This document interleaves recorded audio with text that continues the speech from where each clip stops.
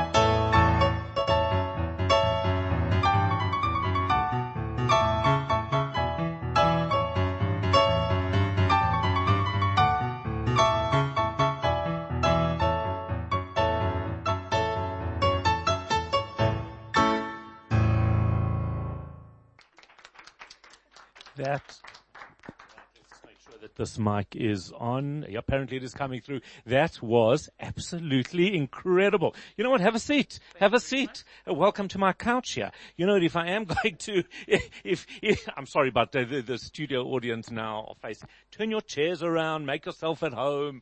You know, this is what we do. Charl du Plessis. That was incredible. Thank you very much. I think some of the listeners must be thinking, what the hell is going on? You know, my radio has just broken. Yeah, it's, and I've never heard it that way before. So what do? You know, when you take a piece of music that's a well-known classical piece of music, beautiful music in of its own right, how much leeway do you have, before the purists start, burning your house down?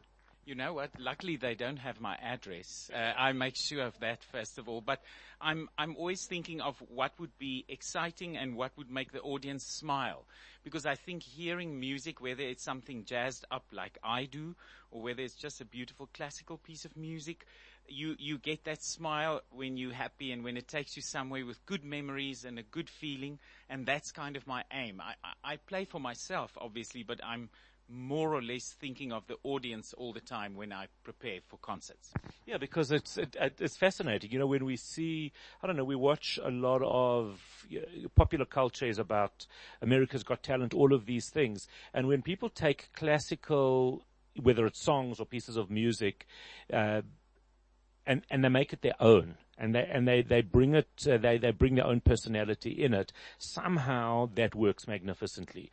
But it can also go very wrong, can't it? It can. I think that the idea for personal identity is definitely there in the world of jazz and improvised music like I do.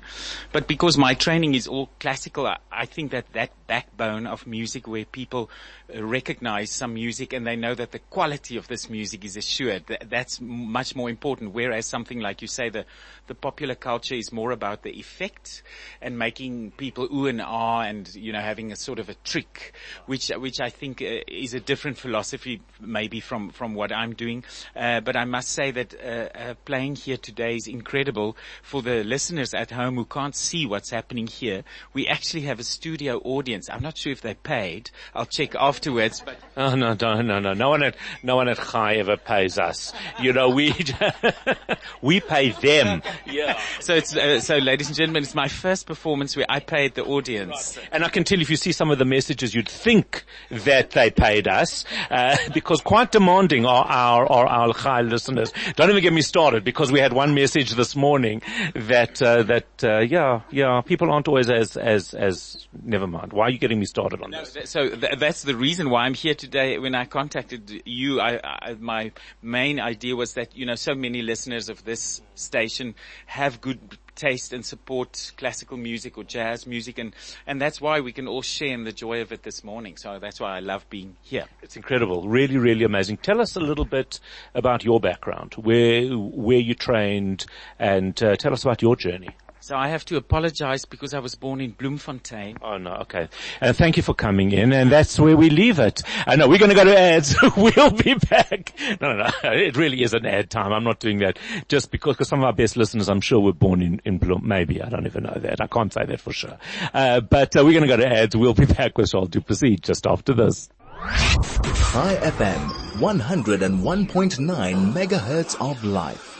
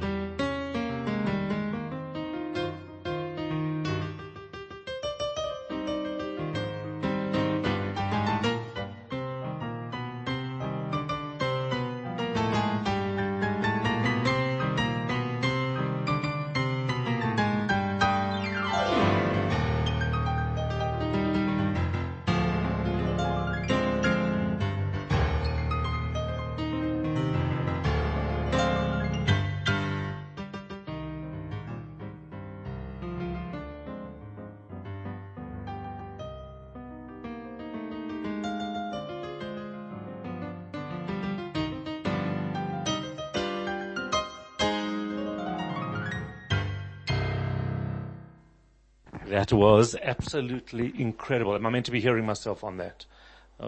Either way, Charl du Plessis, that was phenomenal. I just want to go to some of the SMSs that we have been receiving. Ronnie says, I'm a purist. Now you should know Ronnie is a big complainer. She doesn't like anything. Nothing makes her happy. We feel very sorry for her husband, but okay.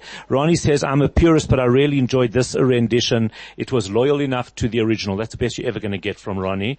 Loyal enough to the original. Karen Milner says, Charl is fantastic. I often go to venues where he is playing. Marion says, loving the music today.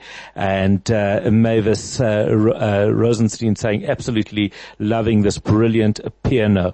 So many people, so many messages of people really, really loving it. So we were talking about, and I did cut you off at a pretty poor time. You were telling us about life in Bloemfontein. That's right. I went to that strange school called Grey College, and even one of the guests here today went to that school. And then I came to Pretoria to study music here. And you know, it's really strange. I come from a family of non-musicians. So neither my mother or my father was musical in any way. And then I studied music here in South Africa and also in America and in Switzerland, and then I came back to work, and I've been happy ever since. But I get to travel so much that it's actually a bit of a nomadic life, if you want to call it that. So I was trained classically, but the actual start of this journey into jazz, if I can call it that, was because of my parents not being musical. On the evening before my piano exams, I would always play all my pieces to them, and they had to pay, not like today, they had to pay an entrance fee and sit there and clap after each piece. And, playing heavy, difficult classical music. And then after the last piece, me taking a huge bow, of course, my dad would usually say, okay, now play something nice. And that's where it started, that I realized, okay, all of this impressive Beethoven or Bach or Shostakovich, they wanted to hear something that they recognized. And that's where the songs of Barbara Streisand or Frank Sinatra or whoever all became part of my repertoire, because that's what people want to hear. And somehow you've brought those genres together, which is very unique. I saw that were you the first person to play on top of Table Mountain? Tell me about that. That's right. Yes, I was the first person in the world, and the question I get all the time is, how did you get the piano? I was going to ask that question. I thought it was such a brilliant question. Well, clearly not. No, it's not such a brilliant question, but it's the one. I'll do better. It's the one I get all the time, and then I always answer with, have you seen how many people can fit in the cable car? And some of them are not thin. So a piano only weighs the same as about 4 or 5 people, and so we got it up in the cable car. But it was definitely the performance I had with the best view in the world. I would imagine, and getting it down's easy. I mean, just a little push and away it goes. So Steinway it goes. So yeah, not too difficult. But and in terms of the music that you're playing and the demand, I always worry. I was talking about a little bit earlier that certainly in Johannesburg, there's been a little bit of a dip in live theatre, in how we support it, and then came COVID, which did theatre and music very few favors. We're seeing a bit of a resurgence now. Maybe we focused on it here at Chai FM. Maybe we're pushing this a little bit because it is so enriching, and it's so it warms our hearts and souls. But are we seeing a bit of a resurgence, or is it still hard work getting people back to theatre? I think it is hard work. I mean, like the whole reason for me being here is to tell people about Sunday's concert in the Linder, which I'll do now. But we've seen a good response from people, and I think it all depends on what you're playing and what you're bringing. I think people are so exposed online to things all over the world that you can't do something substandard live and expect them to bath and get in the car and come. It's too much of an effort. But yes, I think it's on the up, and that's why I'm really happy to do this concert on Sunday. We call it Bach, Beethoven and Boogie, which is Bach, Beethoven and Boogie. That's right. So it's a combination of almost anything, we just didn't throw in triple B. Oh no, it's just E. That's different, not B. You're talking about bra size now, but in any case, so I'm doing this concert with Richard Koch and his Phoenix Orchestra, which is just incredible, and we're doing all versions of favorite songs like Moonlight Sonata or the Toccata by Bach, or we're doing some jazz songs and even some Lady Gaga and Grieg piano concerto. So for people who come on Sunday, it's at 3:00 at the Linder. You can buy tickets at the door or at Quicket, by the way. This concert is really nice, and it's good to celebrate what we still have in Joburg and in Gauteng, and the Linder is a great hall. The Steinway there is amazing, so I'm really looking forward. That sounds absolutely amazing. A couple of messages. Ronnie says, I too feel sorry for my husband. Okay, well, there we go.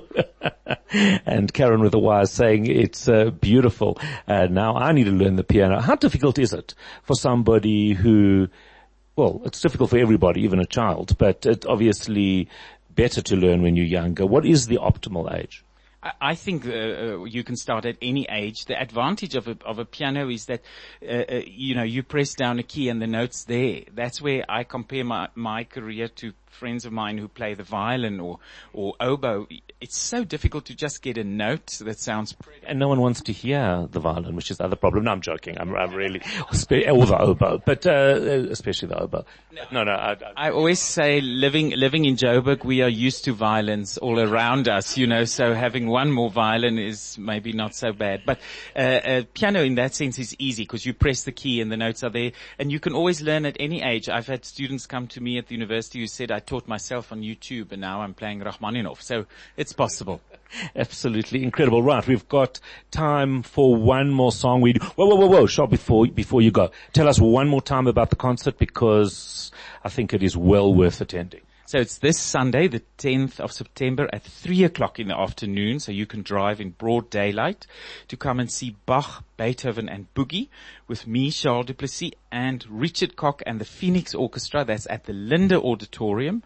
And you can buy tickets at Quicket or at the door. And Kim Tobias wants to know, are you going to do a bit of stand-up comedy as well? Because it seems as though you can.